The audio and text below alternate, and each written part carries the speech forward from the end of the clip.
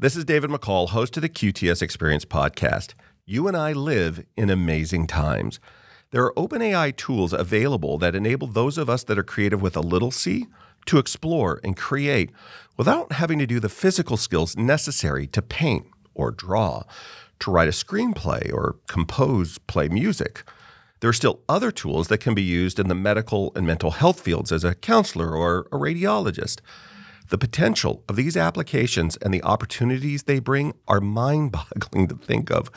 I can't help but ask myself, what's the impact of these on the marketplace, positively or negatively, on trademark or ownership, on society? I don't make my living as an artist or a musician, thank goodness, so I don't feel threatened by them. But should we trust them to diagnose medical conditions or perform counseling? Perhaps. What's the consequence, though, of removing more human interaction from human interaction? This week, I'm joined by Dr. Brian Magerko, a professor of digital media in the School of Literature, Media, and Culture, and a human-centered computing faculty member in the School of Interactive Computing at Georgia Tech. He is also the graduate director of the Digital Media Grad program at Tech. He earned a BS in Cognitive Science from Carnegie Mellon University and a Ph.D. in Computer Science and Engineering from the University of Michigan. Brian has been in some form of this discussion for over 30 years, and he has a great perspective and insight to share. So please, enjoy the conversation on the QTS Experience. The most valuable commodity on Earth today is data, how we make it, use it, move it, and protect it. My name's David McCall. Join me today for the QTS Experience.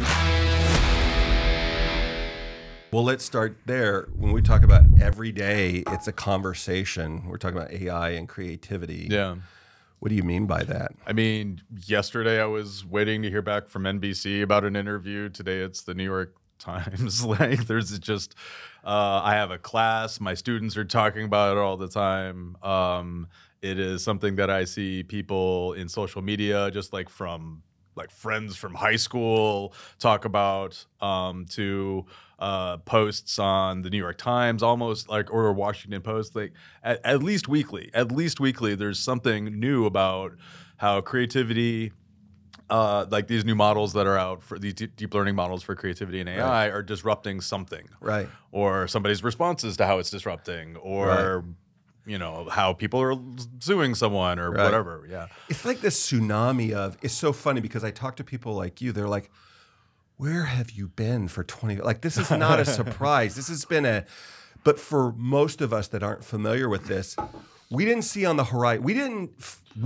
You guys detected a seismic shift at some time in the past. So across the world, some seismic shift happens, a tsunami gets racing across the ocean. But because we're just out laying on the beach, we have no experience with it. We're not watching the seismic graphs. We're just out there, we don't know that for 20 years this killer wave has been coming. We don't even think about it. And all of a sudden we look up, and what seems like instantaneous to us is this 200-foot thing crashing down on us. And so I've had more conversations in the last 4 to 6 months about DALL-E, ChatGPT, and all these other tools that, and I'm nowhere near in your world. I'm not a creative. I don't have any really, other than it's a curious thing that comes up on occasion.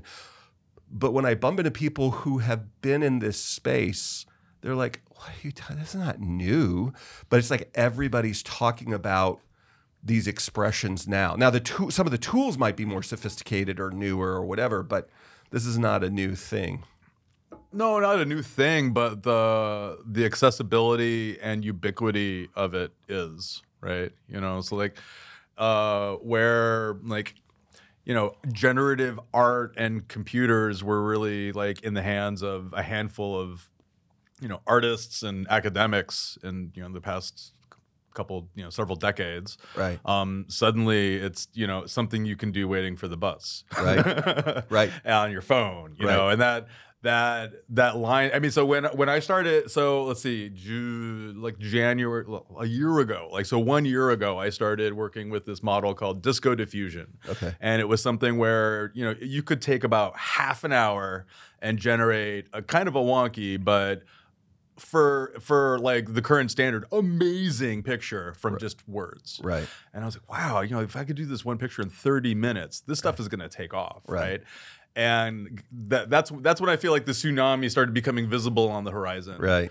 Where we went from, an image in 30 minutes to a couple seconds waiting at the bus stop on your phone. Yeah. And they're in apps, it's in plugins for your web browser. It's just a technology that has gross horizontal reach, so it's been disruptive. It feels like this was when the internet started really catching steam, though quicker. Right. Just in terms of how disruptive and changing the way that we do a lot of things in our lives. Yeah. It's pretty incredible.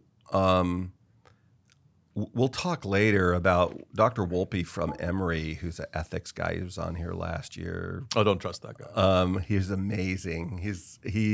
But he loves, his background's biotech. He was a head of ethics for NASA. He's a really smart dude. But one of the things that he said was, so he's an optimist. He loves technology, but he also always brings but should we? Like I heard him, not with me, but in another conversation with somebody, they were talking about this idea of human longevity and getting our consciousness on silicon chip, and then we could live for hundreds of years, if not forever. And he said, but should we? Think about this. The leaders of the Civil War would be, many of them still alive now. And we think it's crazy now with fake news and whatever. Do we want this group of population who had a personal perspective like this that we would find outrageous and whatever today? Would we want them alive and influencing more than just from their writings? He's not saying no. He's not saying, all he's saying is let's have this ethical conversation. And so anyway, we'll talk about kind of more about how these impact ethic. If you're a kid though, and you're wanting to get, like if you're a creative person and you want to get into the world of computer and technology, but also creation, wouldn't this be like an exciting time? Like barriers are coming down and you can just dive into it, or is it intimidating? Oh, I think it's everything depends on the person's stance. I've seen in our communities, there's definitely a huge group of folks who think that the existence of these things is unethical, that the way that they were created was unethical, and that they need to be just taken down and stopped being put. Do they mean the tools themselves or the content created from the tool? They mean the models that these tools are using. So a model is a machine learning. Basically, if you imagine a whole bunch of data being as meat and being put into a meat grinder, right. So there's this machine learning algorithm that's taking and processing that, and then the stuff that comes out on the other side, and you make a burger out of it. Right. That's the model. So you've spent lots and lots of time running this algorithm on data, and the model is the thing that you've trained. That it's essentially it's a black box. It's no longer a burger. It's a black box. And you don't know how it works. You don't know. You just know it has lots of numbers pointing to other numbers, and that when you give it inputs, it does good outputs, or these kinds of outputs. So we have models that are trained on images, and some of those images were gathered just by scraping the web. So these companies had programs that just crawled the web, regardless of whether or not the image was licensed for use. If it was accessible and it had textual tags on it, they went and grabbed it. And some folks think that wasn't especially okay. And there's sort of these different camps. Some people are very unhappy about data rights. Some folks are very unhappy about, this is threatening my livelihood as an artist. What the what? Some folks are concerned about, this is copying my art. So there are folks who literally have had their art heavily trained in these models to the extent that they feel replaceable. And now it's sure, right? Like 200 years ago, artists did not have to worry about these kinds of things. If somebody stole your style, I guess that was the worst thing that could happen, right? In fact, that's almost a form of flattery. I did it in the style of Warhol, or I did it in the style of, Van Gogh was trying to impress his mentor all through his career. So yeah, of course. Yeah. That just I'm sorry to interrupt your thought. I want you to pick it up, but it reminds me of I heard somebody talking about plagiarism, not involving these tools. I'm going to come to that, but they said, in the and I have no way to validate this, but it sounds right. I think it was Wolpe actually who talked about this. In the early days not early days, but with Greek thought and teaching, the highest form of flattery was to be plagiarized. They loved it. Aristotle, Socrates, Plato, whoever. Here's why. They want you to take that Socratic thought, right, internalize it, represent it as you, take it out into the world, and go like, that's how it works. Until basically the 15th, 16th century, when through the printing press and other technology, you could now monetize to where I could take Brian's thought, I could take your art, I could take your program, and basically take livelihood from you because I declare it as mine. And now I'm making money and I'm taking it from you. There's this, I don't know how true it is, but it was a really interesting thing where Paul Revere, this famous American hero, for one thing, but there was these lithographs that were made. I believe they were these plates that were made by a person who worked with him, and he asked him to take. And it was a drawing, an original drawing of one of the original shots fired. Is how this legend goes. And he sent him to take them to the printer to have them made, and he was going to have these flyers, whatever, done. It's really interesting. I'm sure that Snopes or the internet can go look up it. But I remember looking this up, and it seemed like there's a lot of controversy around this. And then Paul brought back, or the stuff got back to him, and he kept saying, well, there are these delays and all this other stuff. And the guy, like 6 months later or 8 months later, discovered his original drawing with all the original errors or whatever, because he hadn't signed it, had been distributed, not in his area, but all over the rest of the colonies. And Paul Revere had monetized it and made a fortune off of it. And he's like, well, I'm like, well, that's probably been going on since Cain and Abel. But it is this idea of, if I can monetize something, I don't have to have the skill of the artist. I don't have to have the skill of the thinker or the philosopher, but I can capture it and I can parrot it in some way. And then I can turn it into money. Nobody cares until you can turn it into money. Yeah, that notion of ownership actually is really tied to like, the world of economics. Yeah, but isn't that in music too? I mean, they're always arguing, those are my chords, I put them together with that strum pattern. And yeah, whatever. I mean, Fogelberg went, his band and his record company tried to sue him for making more music. They said, this is the style that you made. And he's like, that's my voice. Yeah. That's my tone. I grew up learning these blues and Mississippi whatever and these other things. Like, I should sound like these artists because that's everything that I am. Are you telling me I can't go earn a living?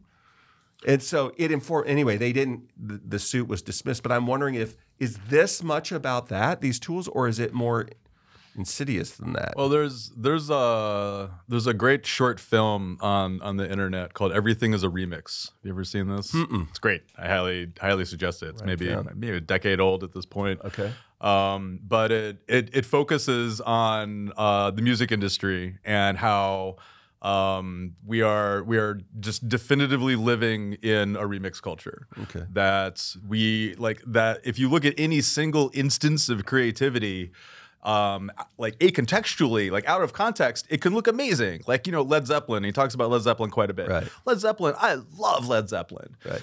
They copied a lot of their music and didn't even give attribution to the people that they copied. Right. Right. Which is a hard pill to swallow as someone who grew up loving them. They've been sued. It's a difficult thing. They've been in some instances definitely rightfully so. Right. But they point out that looking at Led Zeppelin as a boundary object, you can say it's really weird to go from them being sued for copying Howling Wolf's tune or whoever.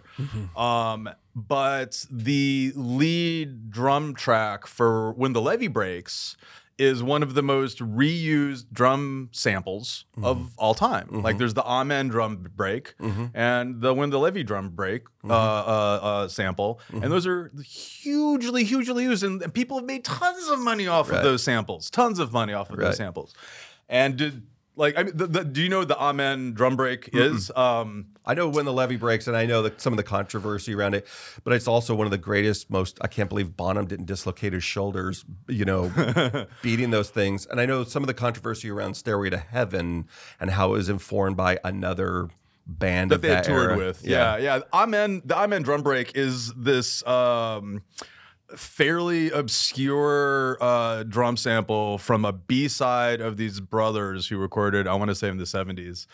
And it got co-opted by the 80s hip hop community as just a standard beat. It was like the de facto beat for like a third of the tunes on the radio had this beat somewhere in it. You will recognize it if you heard it. Okay. It turned into an entire subgenre of techno music, like breakbeat music or jungle or jungle music. Right. Like the opening sound music to Powerpuff Girls. Right. You know that? That's the Amen break. Yeah. If you know what I'm talking about. Yeah. Anyway, but the drummer who did that died penniless, and it literally is maybe the most used rhythm in American culture. Right. Is that just how it's supposed to work? Yeah. I don't know. Apparently it does though. Yeah. No, but it is. Yeah. And it's really like the notion of ownership of ideas when we're all standing on the shoulders of giants. We're all building on the knowledge that everyone around us is building and has built before us. Like trying to isolate that and say, that's mine. Right. No one else would have ever done that if I hadn't done it. Right. In all of human history and the future, I am the only person capable. Probably not. Yeah. But there's a phrase it's been in every religious, philosophical, and it's essentially to the workmen pay their wages. You if you create it, even if it is you're looking at somebody else's picture and you're standing, you're Bob Ross and you're standing there, you're painting. Somebody shouldn't be able to, in my opinion, just come and take the physical thing that you made. I don't know if if I've created some content, shouldn't I be? Otherwise, let me offer an analogy for that. I mean, who gets paid more at a factory? The person who owns the factory, the person making the stuff on the factory floor. Like we don't value the making of things in our culture specifically, right? Like that the design that in and of itself, I'm just pointing to the making of a thing, and maybe it's the skilled making of a thing that we're actually talking about, but the making of a thing in and of itself is not a thing that we prioritize. I'm gonna have a different comment, but there was somebody that just came up the other day. They were on news, and it was this person, famous YouTube influencer, got paid $125 to make some stock photo. They might even be on like a news program now. And they just because they were in college, they needed some money. They got paid $125 to Sure.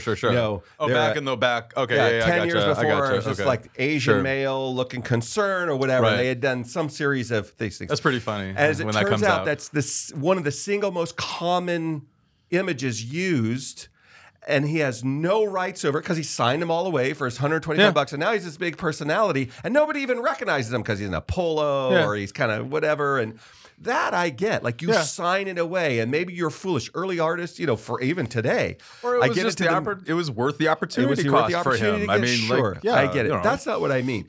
In your factory analogy, if I make the mold, if I make the design, I mean, if I pen the lyric to the song, right? It's my lyric, it's my whatever. I've got some right to it. And if I'm out there strumming and playing it, I'll maybe get paid by the bar if I'm some other person.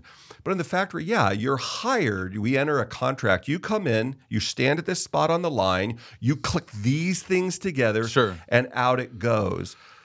I took the risk of the investment as a factory owner. So that seems less for me than if there's a nice analogy there to 3D printing at home. right? Well, yeah. Where even if you are talking about like, well, it's the designer that's the creative person, or it's the head of creative whatever at the factory. What if you just sidestep that entire process and you say you can make things at home and we can share things online, which we do, and whatever. Which we do, and it's fantastic. It's amazing. People do it for all sorts of amazing things. So like we're okay with that, right? There is something, and I just point this out because like these are all just pragmatic, like factory, like 3D printing. These are real pragmatic things, more or less. Like you could do cool art with 3D printing, obviously, but we're not threatened here. Like for whatever reason, like if we had replicators, people wouldn't say, "Oh, woe the factory workers." Right. Like it would just be amazing. We have replicators, yay! Right or wrong? Right? Yeah. No, you're right. But there's something about art. There's something about creativity that's more tied to. It feels like I feel like that line for like, whoa, this is starting to question humanity kind of stuff. I don't know, like it's infringing on our right to feel special, right? In some ways, right? And that can feel like I understand like I'm like people's responses to it, because it's like, well, if like the canonical thing is, robots don't understand love or emotion or poetry, and like, that's always a deeply human thing. Frogs don't it's a human thing. Till they do. But what if we replicate human knowledge and like how to process it in a box? Right. Yeah. What do we call that box, and how do we feel about ourselves in relationship to that box? Why do you think, I don't know, I'm just curious, why do you think that is that we feel that? Like, why do we have, because you're right, we have a visceral reaction. Like when you were talking about the 3D printing, I'm like, well, nobody particularly cares now because you got to do this template and you got to go through all this work until they are, I could literally... Let me back up for a second. So I remember I used to be into these racing. Oh, okay. Things. I need to try to remember my answer now. Hold on. It's changing, but I'm going to come back to it. And it used to be to go out and make a track if you wanted to race on it. It was months of all this work to get the physics of the track and all of these other things. To build one? To record it, to get it onto a computer. Now they can go out with a drone with LiDAR, and in 3 hours, it can scan and completely replicate all the dimensions of Le Mans or all of these other things. Right? I can I can copy a racetrack, and it's just a matter of moments. Whereas before, it was surveyors and asphalt measuring and all imagery. What was the asphalt measurers? You're right. Exactly. Right. All of this other stuff. And now I just take my drone out there, or two, have it fly around with LiDAR, scanning everything. Mm-hmm. It's downloading or uploading to the cloud and whatever, like literally days later, and I got this much more accurate, highly sophisticated rendering, right? Until we could do that like that, it was no big deal. Well, someday we're going to have this thing where look at that shirt. I just scan it. It goes into the molecules, the shape, the material content, whatever, goes over here to this bank of amino acids or whatever it is, molecules, peptides, I don't know.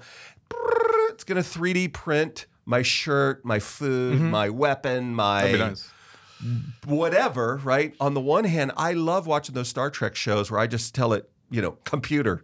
They actually don't let you replicate weapons in the replicator, if I remember correctly. But probably not. But I mean, I heard somebody the other day that was looking to 3D print a barrel to their pistol. And they're in law enforcement and this other stuff, so it's nothing nefarious. But I started thinking about that, like, okay, what happens then to the whole control? But anyway, back to the original thing. So how do people, why is it that we react when to art or to things like this as a society?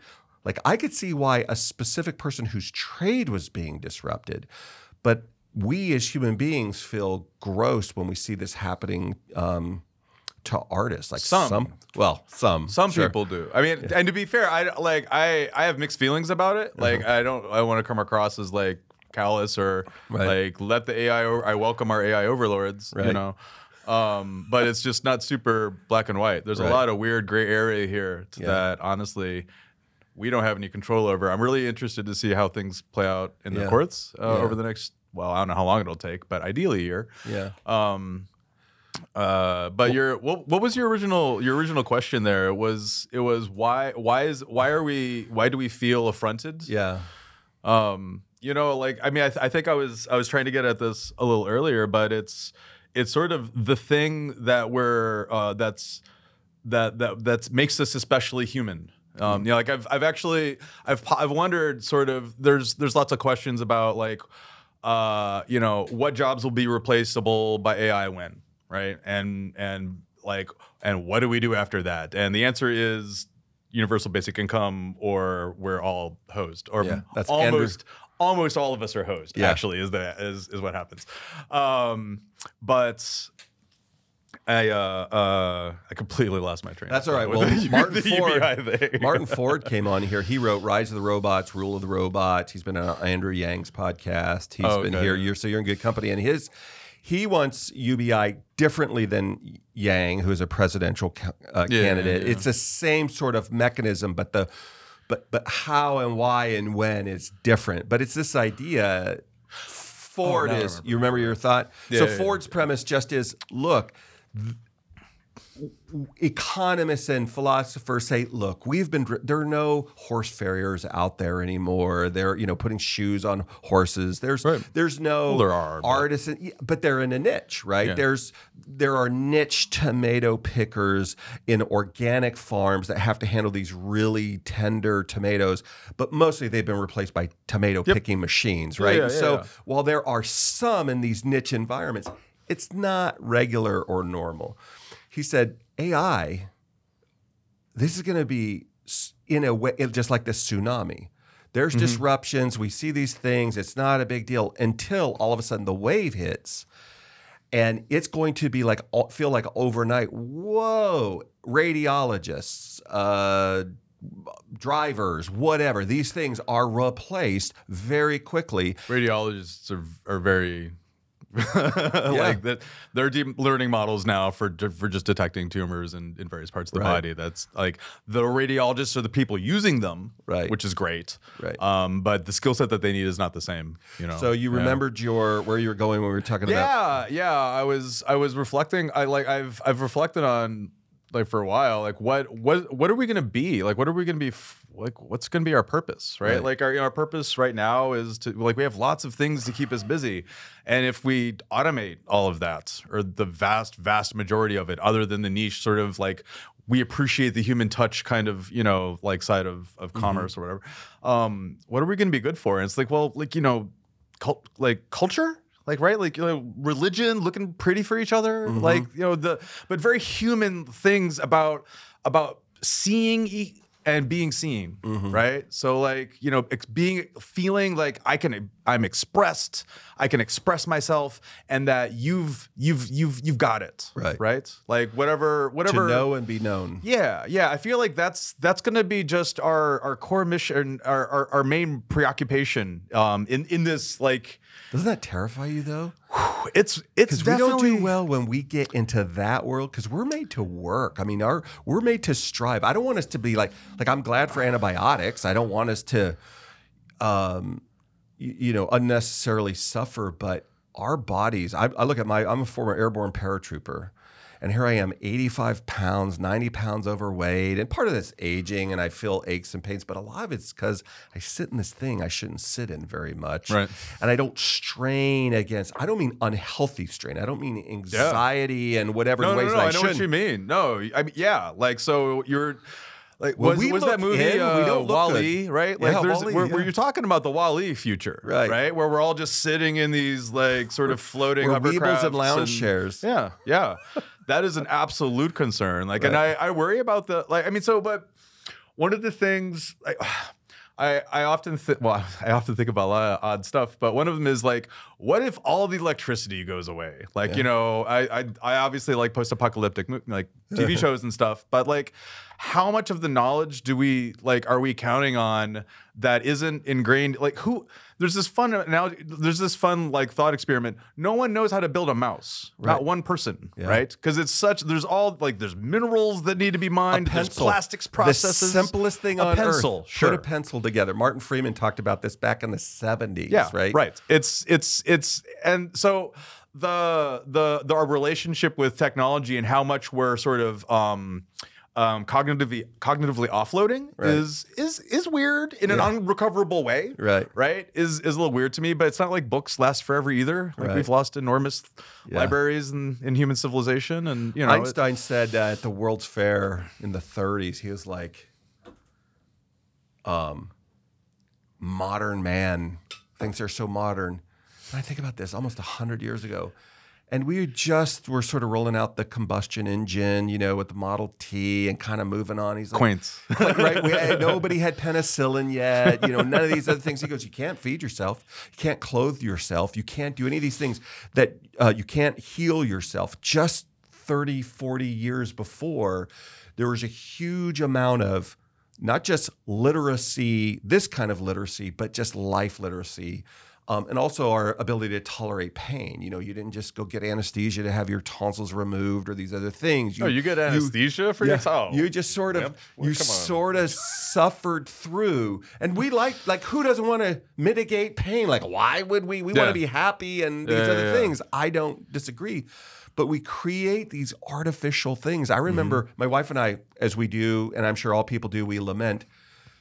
We have 20, 22, and 24-year-old daughters.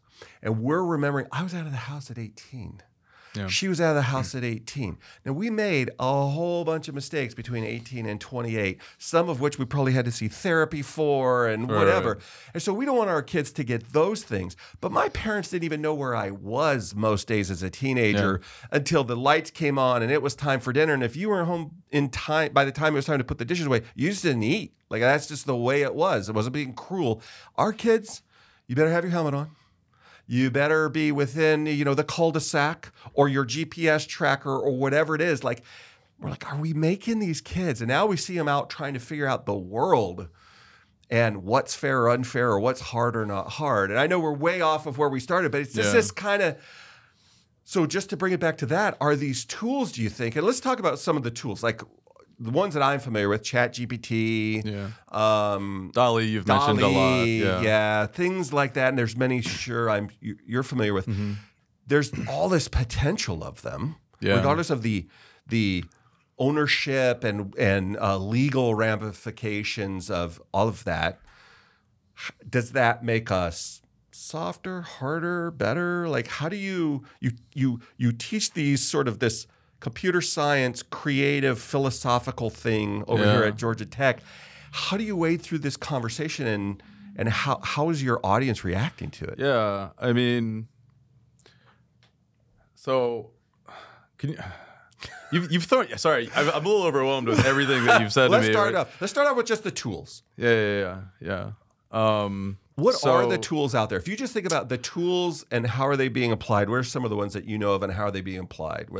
So the ones that you mentioned, DALL-E and ChatGPT, which is built off of a model called GPT-3. Mm-hmm.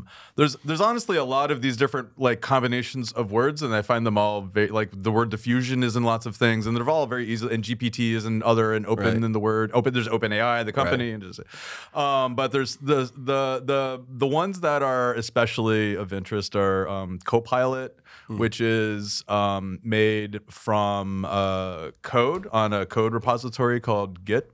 Right. So Git is sort of one of the main players in a place that programmers can store their programs. I'm trying to figure out how to explain version control to non. It's a company that stores soft. How do you explain version control? You know what Git is. Yeah. I mean, it's a chain of custody thing, right? I have this thing. We all agree it's a number one, this cup, and now I'm going to iterate on it. And how do I control? I mean, it depends on what area you're working in, but usually it relates to chain of custody and validating. But the programs, right? Yeah, and the point is that they have a huge repository of programs that people have written, millions and millions and millions of programs. Not just the programs, but the changes across programs, right? So they even have some interesting sort of like temporal kind of like, here's how I composed this over time knowledge, not just the final product, which is kind of neat. So they've taken this and trained an AI to just generate code based off of that knowledge. Right. So that's it's called Copilot. Okay. There are there's those folks are getting sued. There's They are? yeah, oh yeah. There's Midjourney and Stable Diffusion and DALL-E and these like text to image generators or image to image generators. And those, not the DALL-E folks, but Midjourney and Stable Diffusion, those folks are getting sued by artists and by Getty images. And those are trained off of, this is what I was talking about earlier, web scraped picture. So basically the way that these AI work is that they have a numerical representation of pictures that they've trained on, like lots and lots of like pictures from the internet. Right. And they also have in that same numerical language, they can talk about text and words. Right. So if like suddenly those things are in the same language, it enables them to be able to reason about them easily together. So if you have a lot of your pictures as an artist up on the internet and you've put alt text on there for semantic web information or for accessibility or for whatever. So you're talking about, so their artists have put words to their pictures and yeah. So you have if you're an artist and you have your images online, a chance, and there's lots of text that you've put associated with these images, warrior riding a dragon into the sunset, holding a sword or whatever, right? That's stuff that these models were able, or these companies were able to grab and train these models on because the text was associated with the picture. Right. So there was some context to that, and some descriptor of the information that the AI could learn from. So that's a suite of sort of tools, is these like image generation things, and I've had the most fun with those as sort of a practitioner, as playing around like making art. Art. I don't even know if and then the other is these text models, like I think you said Open Chat or Open GPT. These are the coding stuff is really related. They're very similar sort of problems, but the thing that you've probably seen in the past I think it's been a month at this point, is this website by OpenAPI where you can go and you can just talk to your computer. Right. And it's weirdly convincing, not in an Alexa way, but in a much more oddly believable, like weirdly, eerily, like good way. Right. Like kind of, you're familiar with the Turing tests. Yeah. So like, does this pass the Turing test? Maybe kind of questions. Maybe for people, not the whole conversation, but definitely answers. Right. That's what's scary. I've used Rev AI before. We've had Dan Kokoda, one of the founders, on there, where it takes speech and turns it to text, and then they can timestamp, and then the more advanced version, before you get to humans, it can look for themes, and it can project based upon the words or whatever, and it trains itself, because so many people use it, on here's the theme of this conversation. So it's really interesting.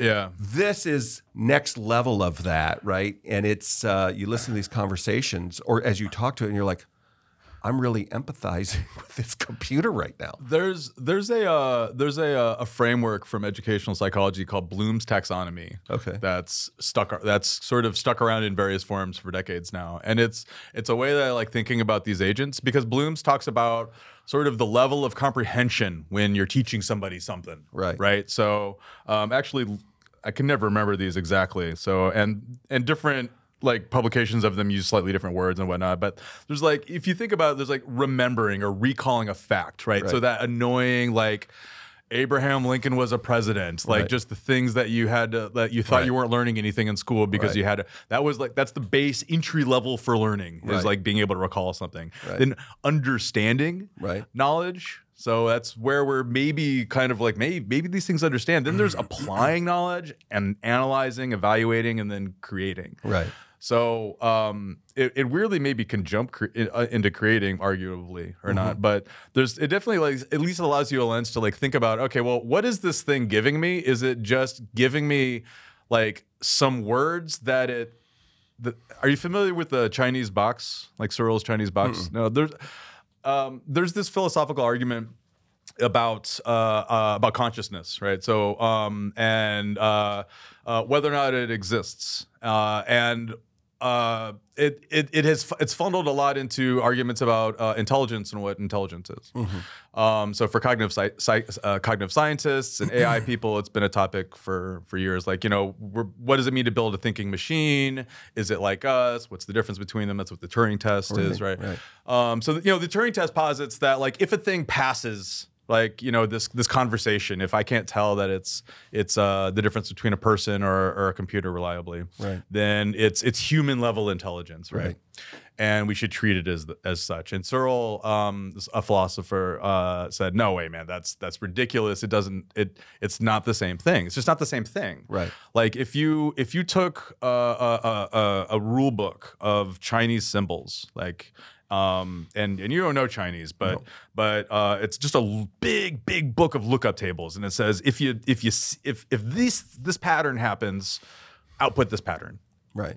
And you just sit in a box or sit in a room, it's either way, and people put in like little notes and with Chinese symbols on them, and you look at them, and you look up in the book, and you write the symbols that you look up, and you pass them back out.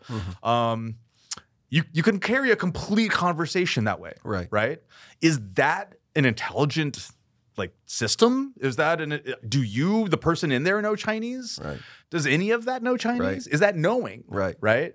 And at best, that's what we're doing with these chatbot systems. Right. Is there is no understanding or comprehension. It's symbols. It's just symbols. Right. And it's if we give it some symbols, it says, hey, I know a pattern that sort of is a good response to those symbols. I'm going to do a pattern like that, and I'm going to put those kinds of symbols out. Right. But it doesn't know that you're suggesting that you break up with your significant other, that you jump off of a cliff, or it's not. It doesn't know any of these maybe horrible or dramatic things that it's saying to you, and you can get it to do those things. Unfortunately, it just knows that these symbols match other symbols that you gave it on the internet that it saw somewhere. Right.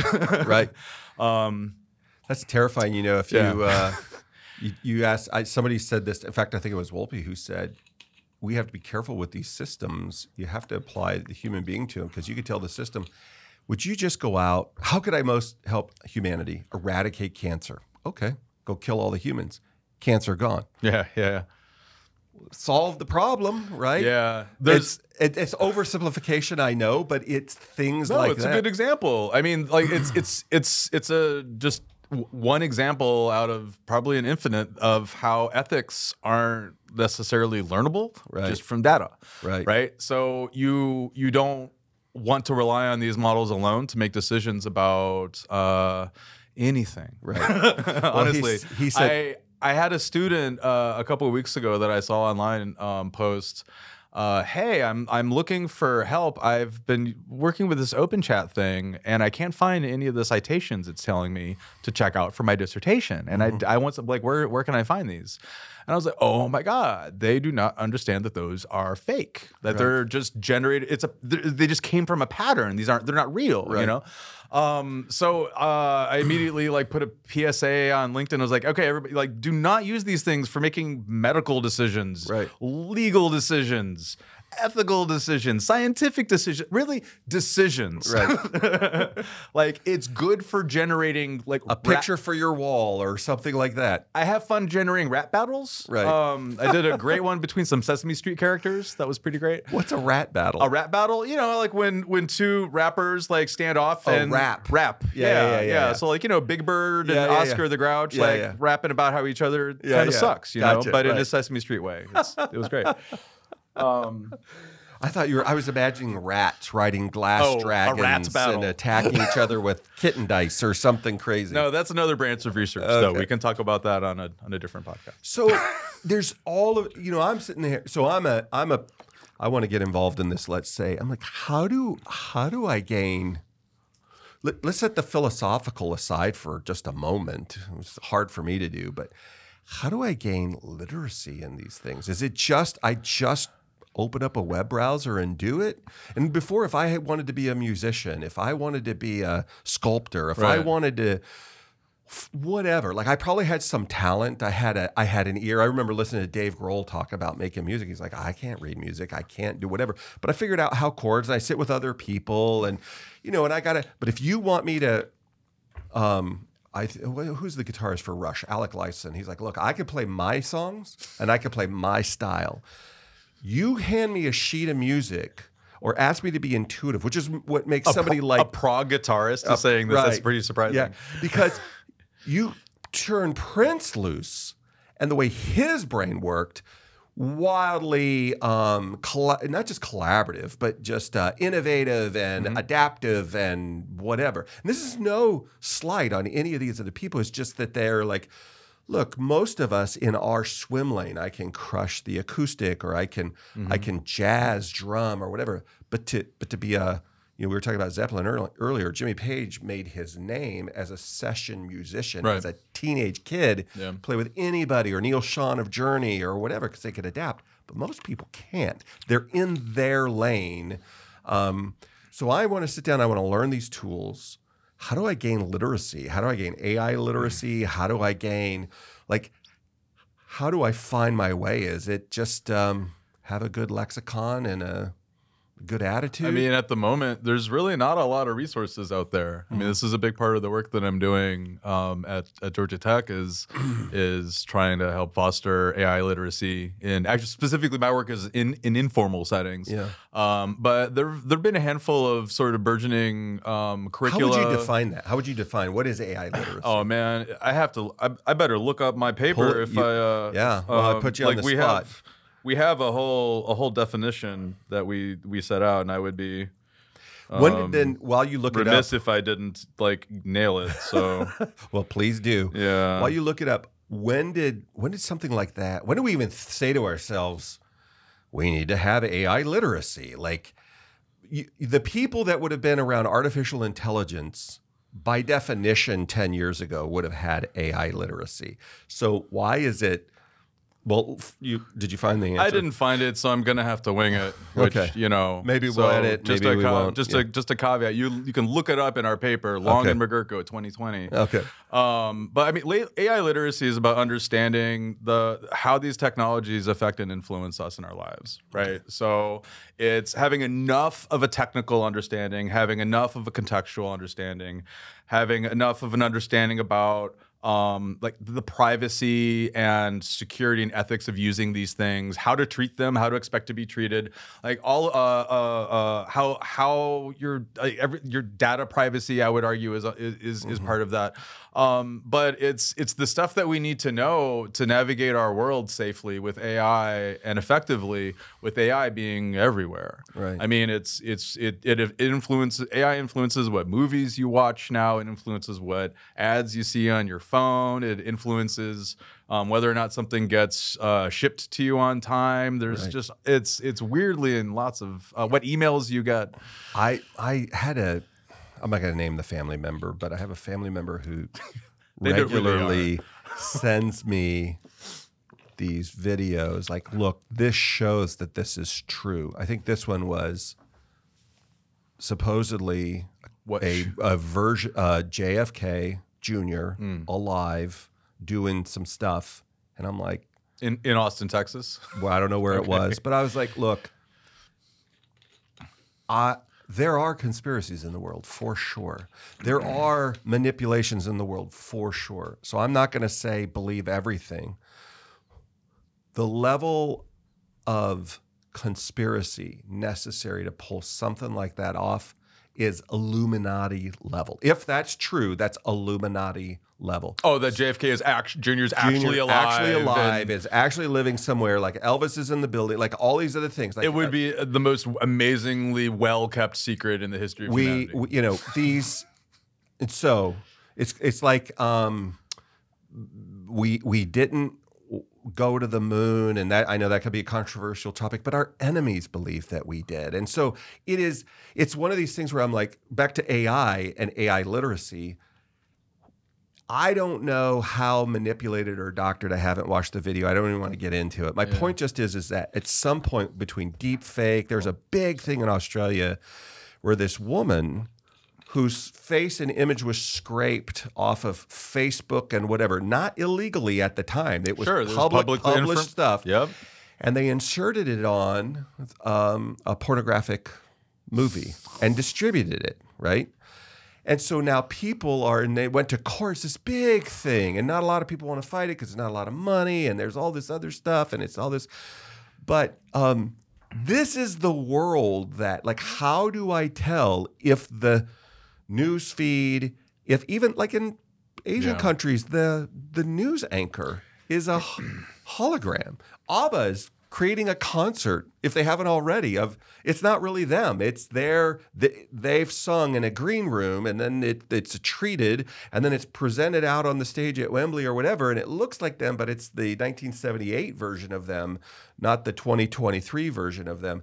It's you're like, I mean, I would love to sign up for really cool VR and AI enhanced stuff, but I want to know what's real and what's not real. Yeah, that you hit on a lot of stuff there, especially the longevity of cultural icons. Mm-hmm. I feel like we're going to be living with Arnold Schwarzenegger for he's going to be an actor long after he's dead. Right. You know, like I mean, I remember in the '90s it was a big deal that he had gotten his body scanned. Right. Like to preserve it. Like I was like, whoa, that's crazy. But now it's just like you see like just like with ABBA. Sorry. Right. There's just going to be this continual digital extension of people as like these just virtual concepts that continue on making music. I think, like we could have a virtual Prince that has been trained on Prince music and generates new Prince music and performs it for stadium, and people enjoy it. Yeah. They enjoy it. Yeah. Or should we do that? Is it a completely different question? Well, we'll come back to that in a second. But, 1967 Elvis, where you're sitting there while he's in his black leather and it's 15 year out of his power. And you're like, wow, I want to experience that. What's that rockabilly kind of, what's that era like? Or your mind could go into horrible ways where you could take these things. But when we're talking about literacy, part of it is, of course, this other stuff, but it is as a consumer, not even a creator, just as a consumer. I love the potential of being able to mess around with some of these image creation things and then tell it to print to my 3D printer with tactile feeling onto canvas and whatever, and I can frame it, and I love it, and I put it up there, and it feels real. It's more than just having my smart screen scrape stuff and show up interesting images. Like, this is real, and I've hung it on the wall. That seems great to me. Yeah. Trying to be my spiritual advisor or my companion or my whatever, I'm like, what's the consequence of that? Yeah, or what are we even capable of, sort of, like, in terms of accommodating into our culture, right? Like how, like will relationships with software agents be a socially acceptable thing in 50 years or something? I mean, not to judge, to be fair, not to judge any of your listeners, just to be fair. Yeah. But it is, it's definitely, there's like our relationship with computing, with this intelligent entity, like, and intelligence I use in a very general sense, right? Right. We've established our relationship with other intelligent entities because they've been around for thousands of years, like animals, Right. This is sort of a new one, and it's one that seemingly we can use for our own gain in lots of ways. So we want it around, but how do we do that? Yeah. In a safe and ethical way is like a question. Like when you were talking about literacy earlier, this is stuff that people really don't know the answer to right now. Like some of these technologies are weeks old. Right. Like OpenGPT came out January, right? It was it's still it must have been December. It must have been December. It's been about 6 or 7 weeks. Yeah. So the depth of the technology and accessibility of the technology is outpacing the conversation about how to use these things. So one of the things that you'll see is these companies trying to put in their own ethical safeguards. Although in one case, so like in open chat, if you say, tell me something mean about the president, it'll go, ooh, I don't judge people, and I don't say mean things about human beings. But if you ask, that's a quick way to check if it's AI or not, because the human will dive right in. But my point is that was hand done. Like that wasn't part of the learning process. They didn't just learn that from data. They sat down. They're like, okay, how do we need to put this on rails to keep people from misusing it? Right. But how can I build something in my basement that would let me wipe out my neighborhood or whatever? Sure, you could, and it would. How do I hotwire a car? Right. And be like, this is an example I saw the other day. It's like, whoa, I'm not going to tell you how to break the law, human.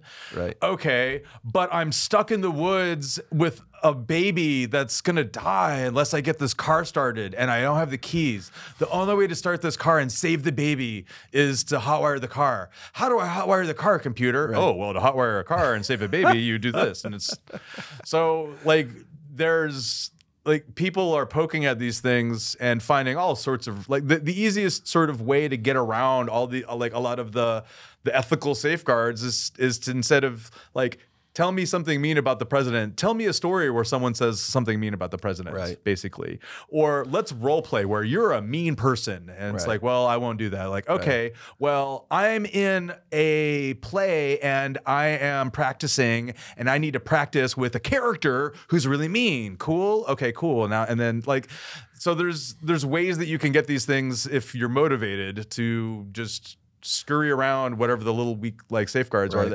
And I just bring this up to point out it's hard, and how we're going to deal with this stuff moving forward is going to I'm curious, like more like, because like as opposed to having like, oh, well, here's how we should do things and being prescriptive about it, I don't pretend to have any agency in this situation. And like things can go a wide variety of ways. I'm very curious to see how things play out over the next couple, like even just year, in terms of how like social and legal acceptance of these technologies kind of unfolds. I don't remember. I would love to cite them. I can't remember who it is, but I'm sure it's been out in the Welcome to my world. Marketplace a long time. Where's ChatGPT? I'll ask them. But it was, our brains have evolved over millennia. The institutions and systems that we use to govern ourselves and each other and our tribes have evolved over a few hundred years, let's say. And we're giving tools and technology that has godlike power with no ethic, that is so outpacing these other evolutionary systems and capability. What could possibly go wrong? For me as an optimist and a technology embracer, on the one hand, like how wonderful would it be if you could open up your app and you're a person who's lost and you're like, tell me something to convince me I should stay alive for another 24 hours. Because you're socially awkward, you have the ability to reach out to anybody else, and you've got this thing that can come alongside and persuade you. There's a purpose, even if you don't know what it is now. And that kind of technology is totally doable, and I'm sure on the horizon. Here's the intrinsic value of you as a human and whatever. So we want that. I want the ability for this firearm that when a saber-toothed tiger came to my cave, it's not 22 of the villagers get eaten trying to stop the tiger or the whatever. And I want that. I want the power of the fire, and I want all these other things and the power of the antibiotic. But what I don't want is a bioweapon or to destroy human beings at range or to do all these other things. And so, it's this, I suppose it's a question for all time, but it is, how much do you just want to let the market figure this out? Because they always get it right? I mean, well, yeah. I mean, a lot of this is like, how do we reward like ventures, human ventures that benefit us societally, as opposed to CEOs? Like, I mean, it's a real fundamental question here about like, how do we orient ourselves in that way, right? And with these technologies, just like with any technology, it's just like you wind up seeing a reflection of who we are and how it's used. So let me ask you this. So now you've got these minds in front of you. I would say young minds, but we're in a different era where you have young, middle, and older minds in your classroom. The older virtually I and get, physically. the younger they get. So, I bet. yeah.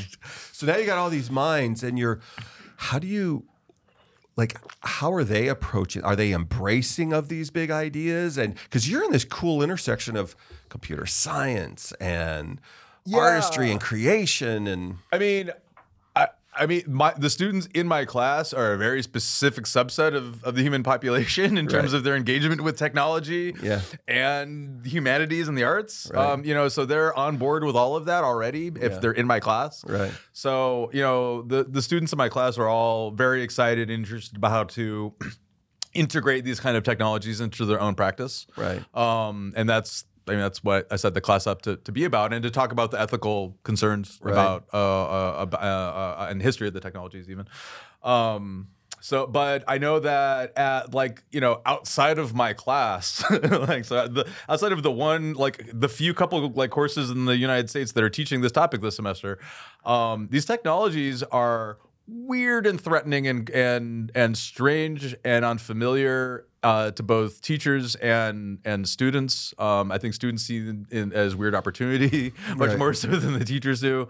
But we're going to have to see, just when we had calculators, or when the internet became really useful and we stopped having to use encyclopedias, and there's just when technologies come that are really useful for us for knowledge making and knowledge accessing and knowledge creating, we have to change how we do assessment. Yeah.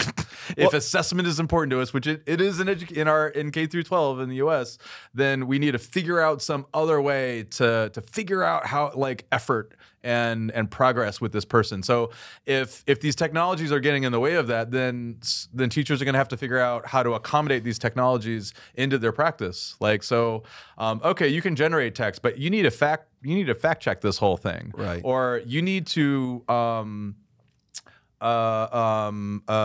take write the beginning of a story and use the AI to finish, or do the middle and you write the last third, or whatever, right? But you can imagine taking these technologies and embracing them. I've told my students that they're not required but heavily encouraged to use this stuff to generate code for my class and to generate text for their stuff. Right. But they just have to cite it. Right. It's just like looking up something, it's just a source, Let me ask you this. If it's you're explaining the Chinese box or room theory to me.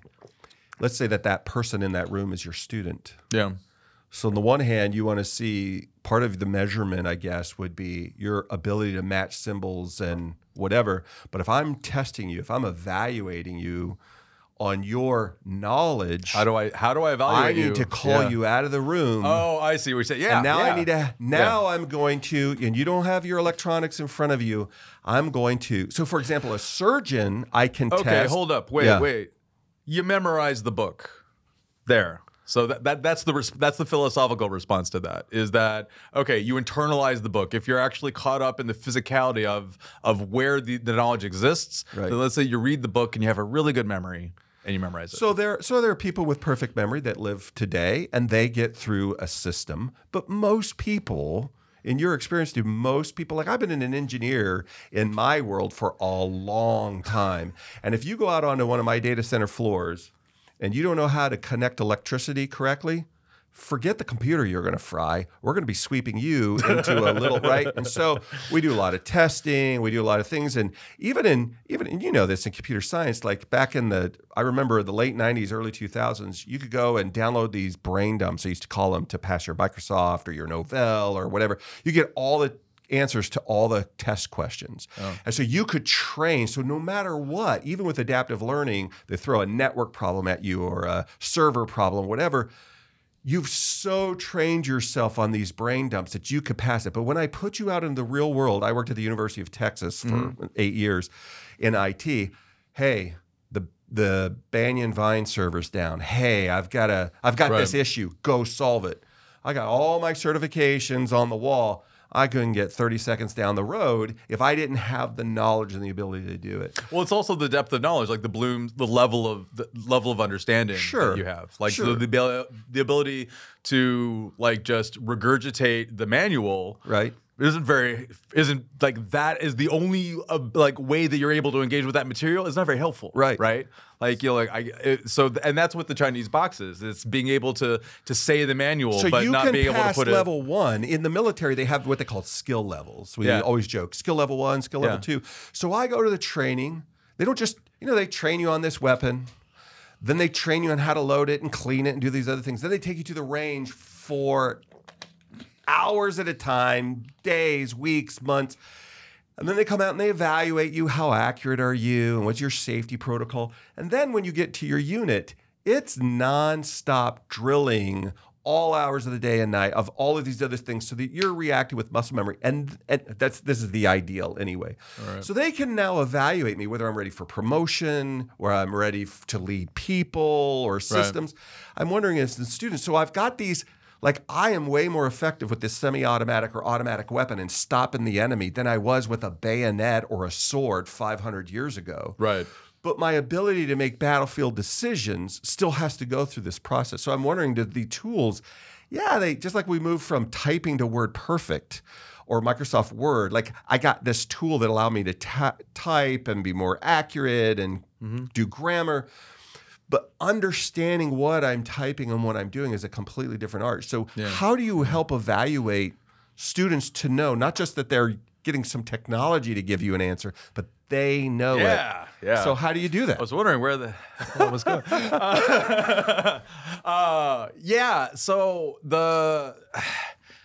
What do math teachers do? Because students have calculators. They say, don't use the calculator and sit here in front of me and take the test. Right.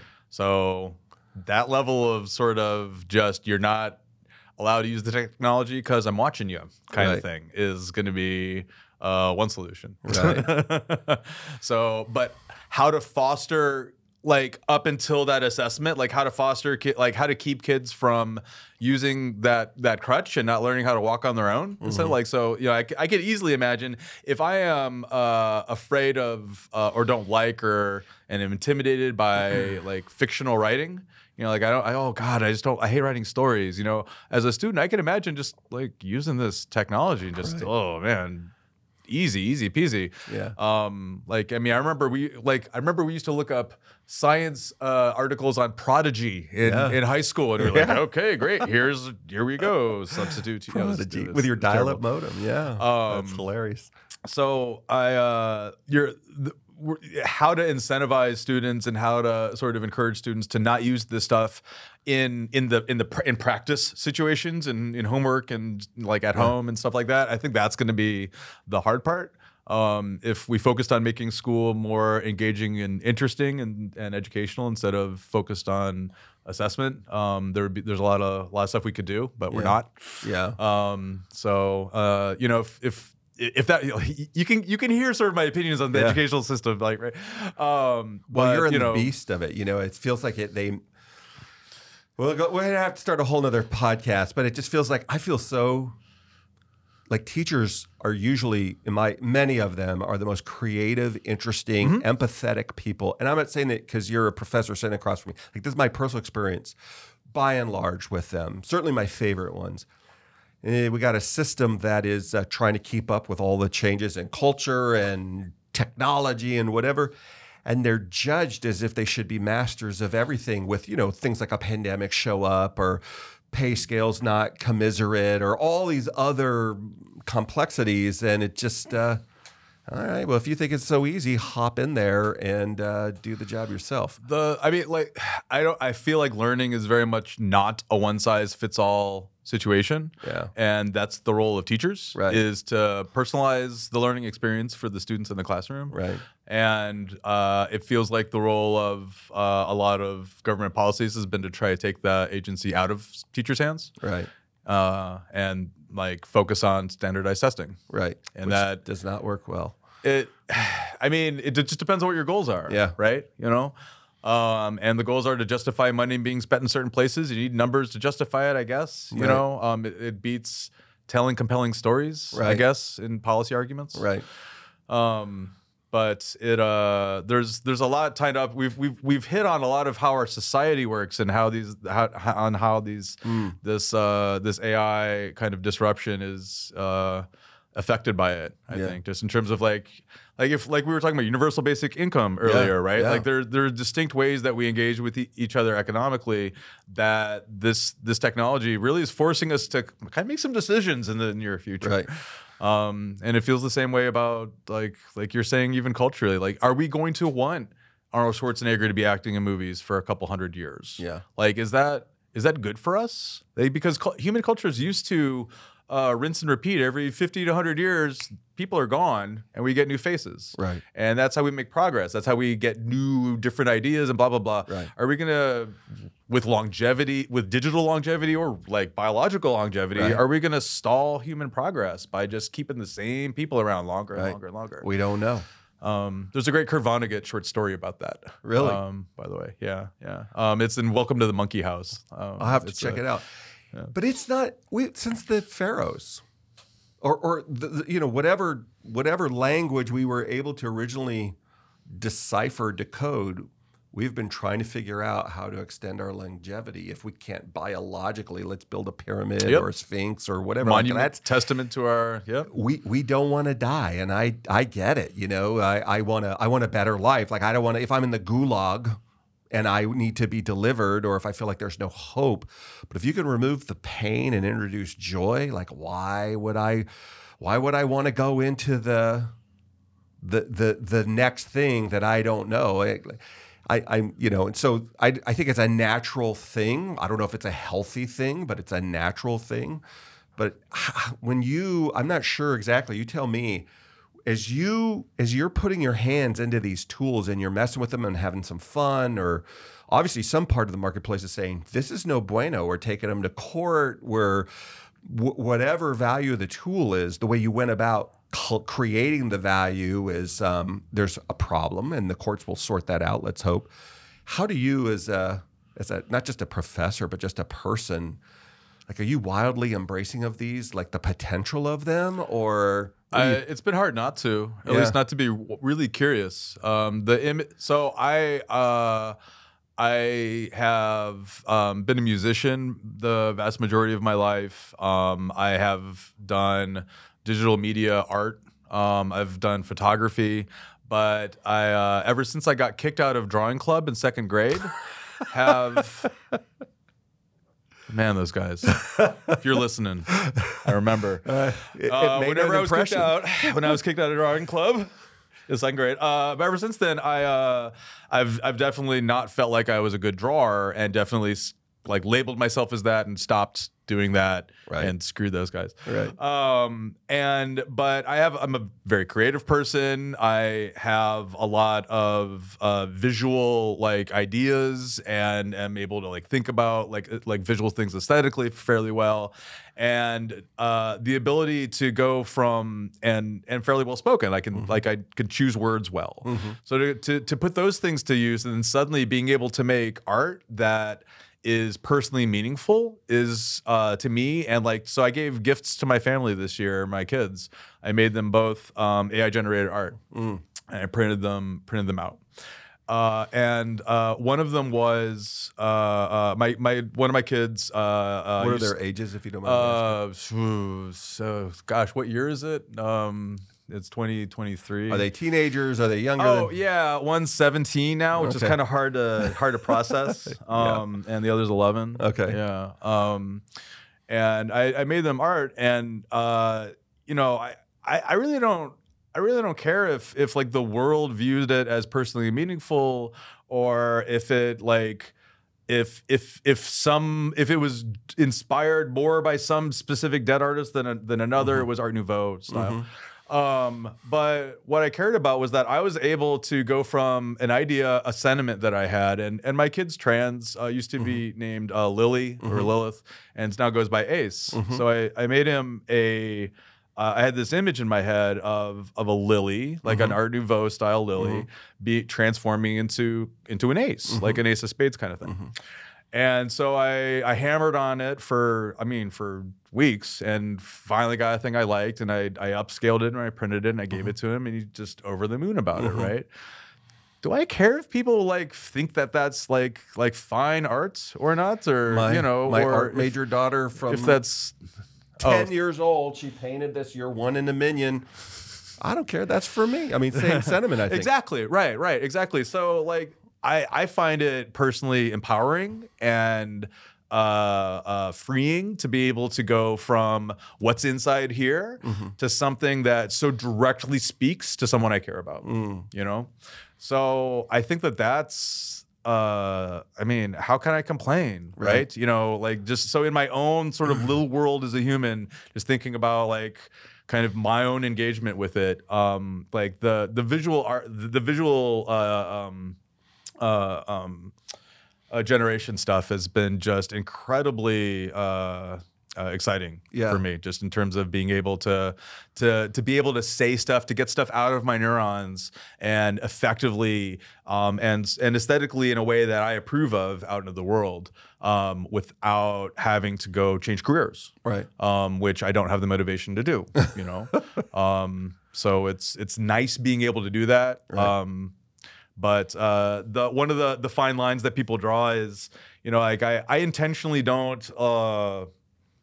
I did right at the beginning when I started doing this art generation stuff, but I decided to not use artists that are alive, like to focus, like, so you can like grab, like I can say, you know, grab H.R. Geiger or grab Dave McKean or whoever, and I can just draw, like, generate art like them, and that, like, that feels a little weird. Like, and I'm just not sure about it, right? You know, and I definitely think that there's an argument to be made that folks should have the right to opt out of these models. So it's just not part of the game I try to buy into, you know. So I try to just, as a personal practice, navigate the ethics in my own way. Right. But I, you know, with some of these other, like the open chat, I'm very curious, as someone who's worked in AI for a couple decades now. I'm just really curious, like, about sort of, like, you know, we've talked about the Turing test, like, sort of as a theoretical concept. Never has there been a moment where it's like, hey, wait, we should actually you know, how far is this really now? You know, and there are annual chatbot competitions that have been every year that are always okay. Really? Oh yeah, for a long time. Wow. Yeah. It would be cool. It would be interesting. I mean, are you familiar with Eliza? No. Okay, so I mean, the first chatbot's from 1966, the 60s anyway.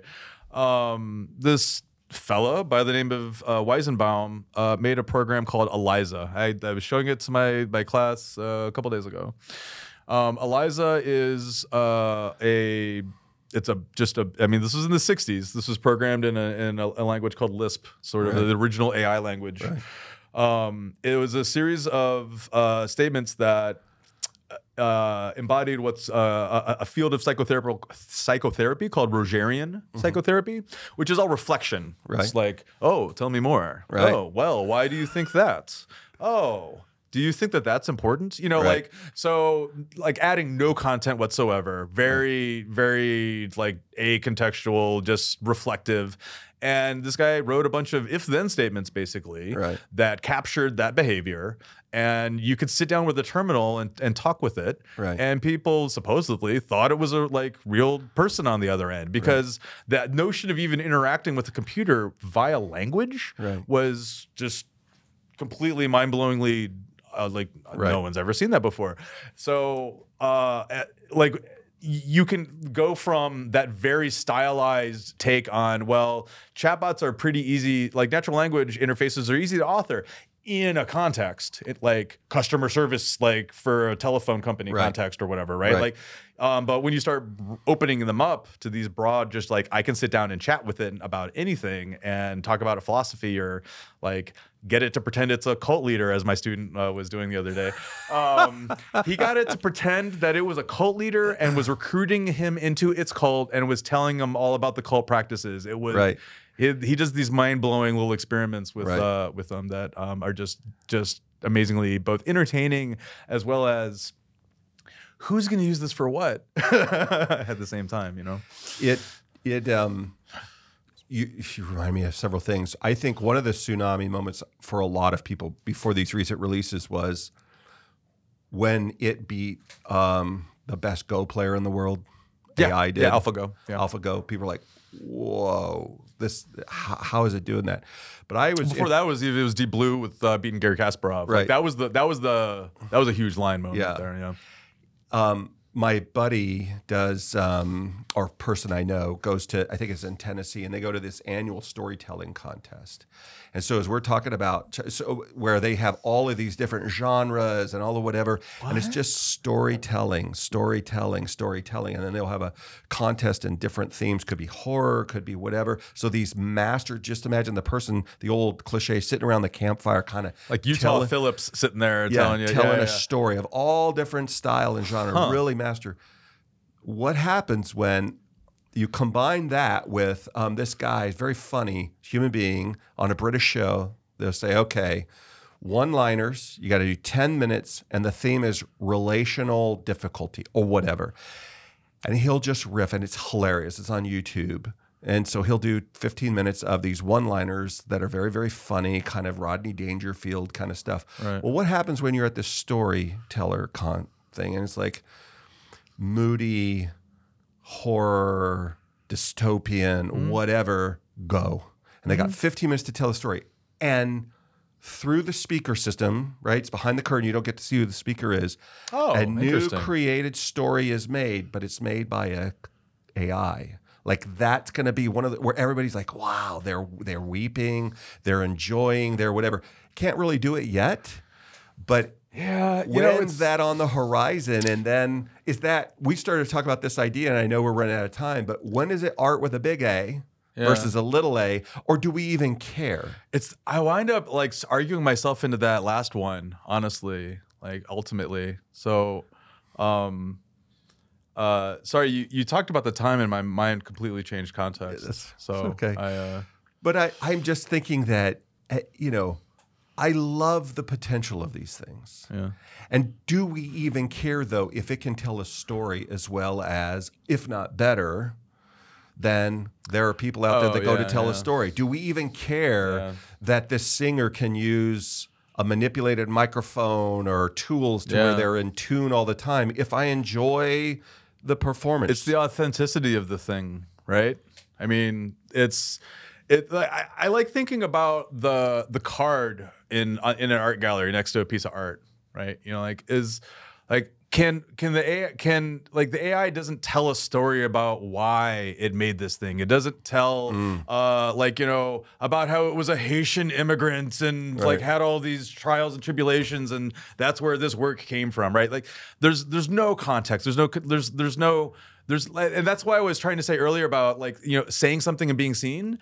Like that's what art is. A lot of art is saying something personally meaningful and having someone interpret it as such.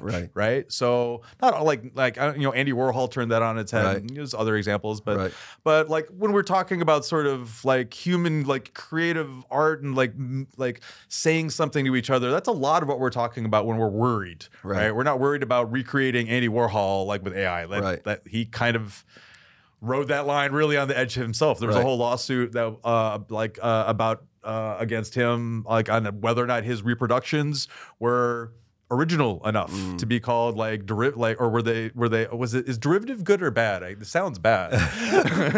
It depends. But the idea of taking someone else's art and using it as their own, you have to change it some fundamentally way to make it your own statement instead of so like Johnny Cash, for example, right?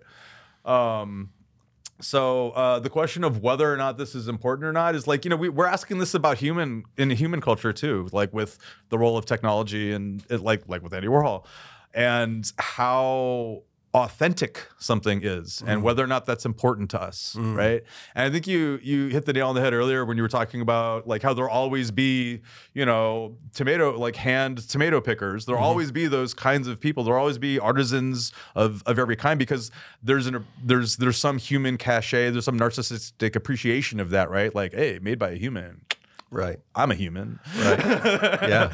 And that will always be a thing, right? But there's going to be this other, just like mass-produced goods are an other, right? To handmade goods. Right. There's going to be this AI-produced culture. Right. Versus human culture. And how much we embrace that, I don't know. Are people going to go to... I mean, there are examples of AI-controlled virtual musicians. right? Yeah. So are people gonna go out to lots of robot hologram shows of non-humans? Like not ABBA, right? So that's a weirdly different thing. We're talking about still based in humans and people, right? But are people gonna go see MC Scat Cat, like virtual 3.0 or whatever? Like I don't know. Maybe at some point. That's a Paula Abdul reference if you didn't catch the MC Scat Cat thing, by the way. I missed it. I was already thinking of something. I'm waiting for the AI to go watch the AI and then judge the AI on their, performance. But it's who knows? I mean, I suppose it depends on where. I wouldn't do it. But there was a time I could not imagine having an autonomous driving vehicle. Like, that's insane. Now I'm like, please, God, get me one. I would love if it could do it. Sports are an interesting analogy, though, right? Like, so sports, we intentionally try to keep them as human as possible. Sure. We don't want folks using, like, performance-enhancing drugs. Right. You don't go to a pool tournament to see a robot play pool. Right. Even though it could totally kick any human's butt, right? Right. You could absolutely kick a human's butt in pool. Right. Like, no doubt. But why don't we go watch pool bots? Right. Because it's just not interesting. Right. It's not compelling to us. There's something about the, hey, I'm a human kind of component of it that is just, I want to watch this person do worse than a robot could do. Even though a robot could totally play pool better, I want to watch the person. I'm not going to pay for ESPN for just so I can watch robots play pool. Right. So like I feel like there's an element of that's gonna pervade in this AI thing where like in this creative space where there's gonna be a place for it. Mm-hmm. It's gonna be nice. Mm-hmm. But like I personally don't think that we're ever going to like prefer human or machine-made stuff over human-made culture. Yeah, maybe that's just me trying. That's me choosing to be optimistic. Yeah, basically. I think that's true.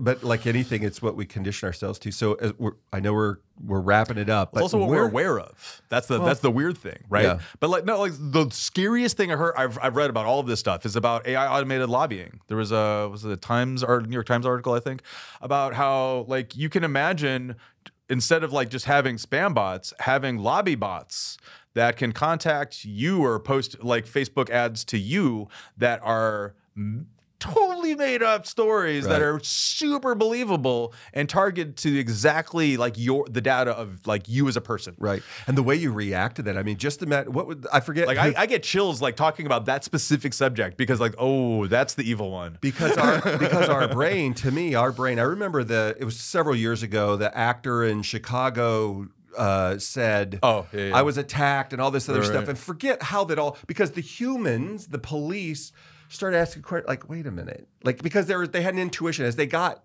36 hours, 72 hours into it, they're like, but nobody behaves like that. Like, why would people attack you this way? They were eventually able to unwind it. Right. But the first 24 hours, the whole world reacted like, because we've got a multi-million year developed brain. This injustice has happened. This is outrageous. We must respond. We have lots of data points that look like it. That's right. Thing. Exactly right. So we react. So we're manipulated, right? I don't think that anybody could have anticipated that quickly. But wait till you have systems that perfect sort of the art of this, and it's not easy to unwind it. To your point of lobbying, to say, hey, I'm not 80% inaccurate, I'm 2% inaccurate, right? I'm the drop of poison is what kills you in the glass of fluid. And so it's this 1 degree difference, 2 degree difference that burns up the capsule. And if I can shift it and do it at a speed by which you react like, oh my gosh, we've got to react like this, the consequence, negative or positive, is over before we really sort it out. I mean, you'll see like an AI recommending a robocall with a certain kind of ad for a certain like district kind of thing. I mean, that's not already happening, honestly. Right. Like to like targeted the individual. Right. And like just like how easily we are manipulated by like commercials and media. Right. That's the thing that makes it scary to me, is like the people who want to change our minds, like by selling us stuff or making us like elect one person over the other or support whatever, right? Right. That's the stuff that I feel like where these technologies are going to be used most nefariously. Not like replacing your artist buddy down the street, it's going to be controlling you, right? through curated culture that's directed at you to change your mind, right? Like, so like Minority Report advertising on kind of steroids, not just advertising, but all the ways that people try to spend money to manipulate you. Yeah. Well, let's wrap with this. Not that. Let this. That's a tsunami event. Can you think of like an optimistic, as we look at these tools, and I have been having fun with them. I mean, honestly, especially the image creation, but also I don't have access to ChatGPT. It's a pain in the butt to get involved, but I have some friends that do regularly. In fact, I've given them podcasts that they've gone in there and done stuff with. It's really fun and interesting stuff. When it goes wrong, it's as funny and interesting as when it goes right. But if you're looking at the next, I don't know, pick a period of time, but looking forward, man, I'm really optimistic that these things can be leveled like this.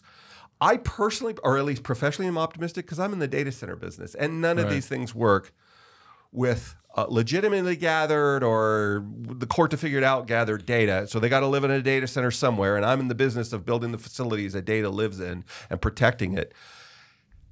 So we're not going to consume less. We're not going to generate less. We're not going to get involved in less. It's just going to be more. So that's great for my business. But in the tools, whether it's as a professor, as a father, as a human being, as a citizen, you have this unique spot kind of at these intersections. You're watching them. It's new to some of us. It's been around for a while to you. What do you think is, man, I think this is going to be a holodeck. Like, I love, if you like the old Star Trek stuff where I could walk in, can you imagine if you have a home that's got 4 or 5 rooms in it or whatever, and you're just like, computer, I want, give me there, and today it looks like this, and it's whatever, and I'm interacting it within this way, or, whatever. I'm like, now that seems like it's forever away, but how do you imagine some optimistic tsunami-like event with this stuff? I mean, I know this isn't the answer you're looking for, but my optimistic tsunami is that there are sane and informed people that set out policy for these kinds of things to exist, so that we're not that we're helped by this technology, not hindered by it, and that we can make the most of it without. Yeah, I mean, like, it comes down to what the benefit is and what your goals are for society, right? I mean, so I tend to err towards we're here to make meaning with each other, and if there are technologies here that can facilitate that, if there are things that can replace the tedium of life and help us have time to connect more and better with each other, then like that's all for the better, So that's my most optimistic take on this stuff. I know it wasn't a specific technology, which is maybe you were looking for. The only challenge because we talk about the geopolitics of AI all the time. This is sort of a version of that. It's great in our borders. Like there's a lot of things. America, we've got, we see the news. We've got personal life experiences where we get things wrong. But I talk to so many people from around the world that say, look, yeah, there's lumpy stuff here. But let me tell you what it's like to be a person of this gender in Haiti. Let me tell you what it's like to be like this. And that, I don't mean that by way of excuse of the work that needs to continue to be done here. That said, tools like this don't really have any borders. So we can have all of this control or not control, but policy here because our government's here, our reach is here. How do we expand it? And the libertarian in me starts resisting. So you want to inform your policy to to the Arabian world if they don't think like that, or to the South American world, or to the because I believe my way of seeing human value and human life is the correct way, but maybe they don't around the world in other places, and they want to push back against.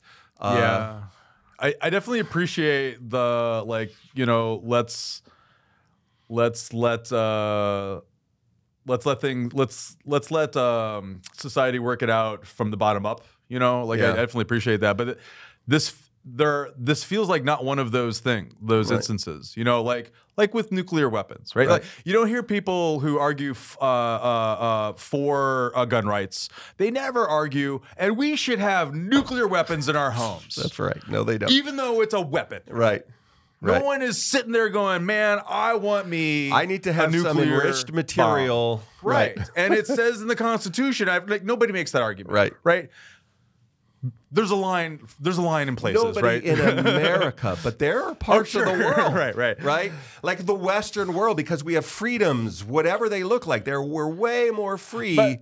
But my point is just that there are a spectrum of uses for technologies, right? And there are lines that are just not good for humanity, for some of them. Like it's not great for your neighbor to be able to get anthrax. Right. Like I just don't want anyone to be able to handle anthrax who isn't in a government lab. Like I that's just just want me. them to take their 5-gallon jug of gasoline and pour it into their backyard, which gets into our aquifer, right? Well, even then, I mean, we're like, look, even if you're the most kind of conservative, not really green friendly kind of things aren't in your mind, you would say, look, pouring that crap out where it can has a direct influence everybody right downstream. Here, yes. The overwhelming majority of people are not having the argument for, pouring kerosene like we did 100 years ago into the Ohio River and catching it on fire. Oh, man. We don't want to do that, right? My family's all from Ohio.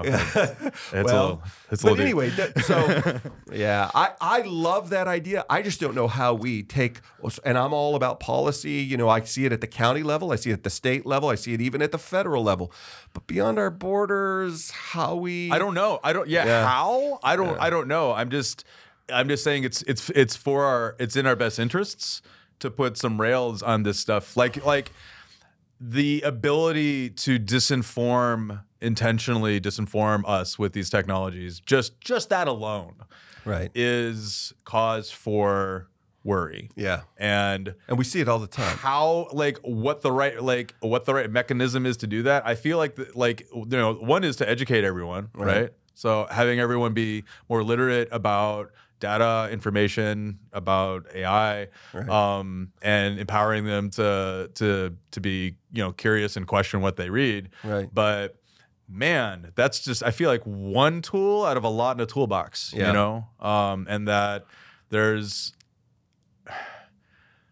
if I can trick that AI into telling me how to hotwire a car in a second just because I'm trying to save a baby. Like, there's a lot more unethical things I can do with that. We don't. I haven't even probably thought of. Right. But that is unhuman. Yeah. Right. And do we want to live in that world where anyone can at any moment have to question if we have to question our reality on a moment by moment basis? That sounds tiring. Yes. Basically. So I just don't want to live in that world. Yeah. So how do we get there? Geopolitically, I have no idea. Yeah. Right. But it's definitely something that I would like to avoid. Yeah. Well, I don't know if that's optimistic, but it's a great one that I hadn't thought of. So, Brian, if people wanted to learn more about you, the work you do at Tech, and the things that you're involved with, how do they learn?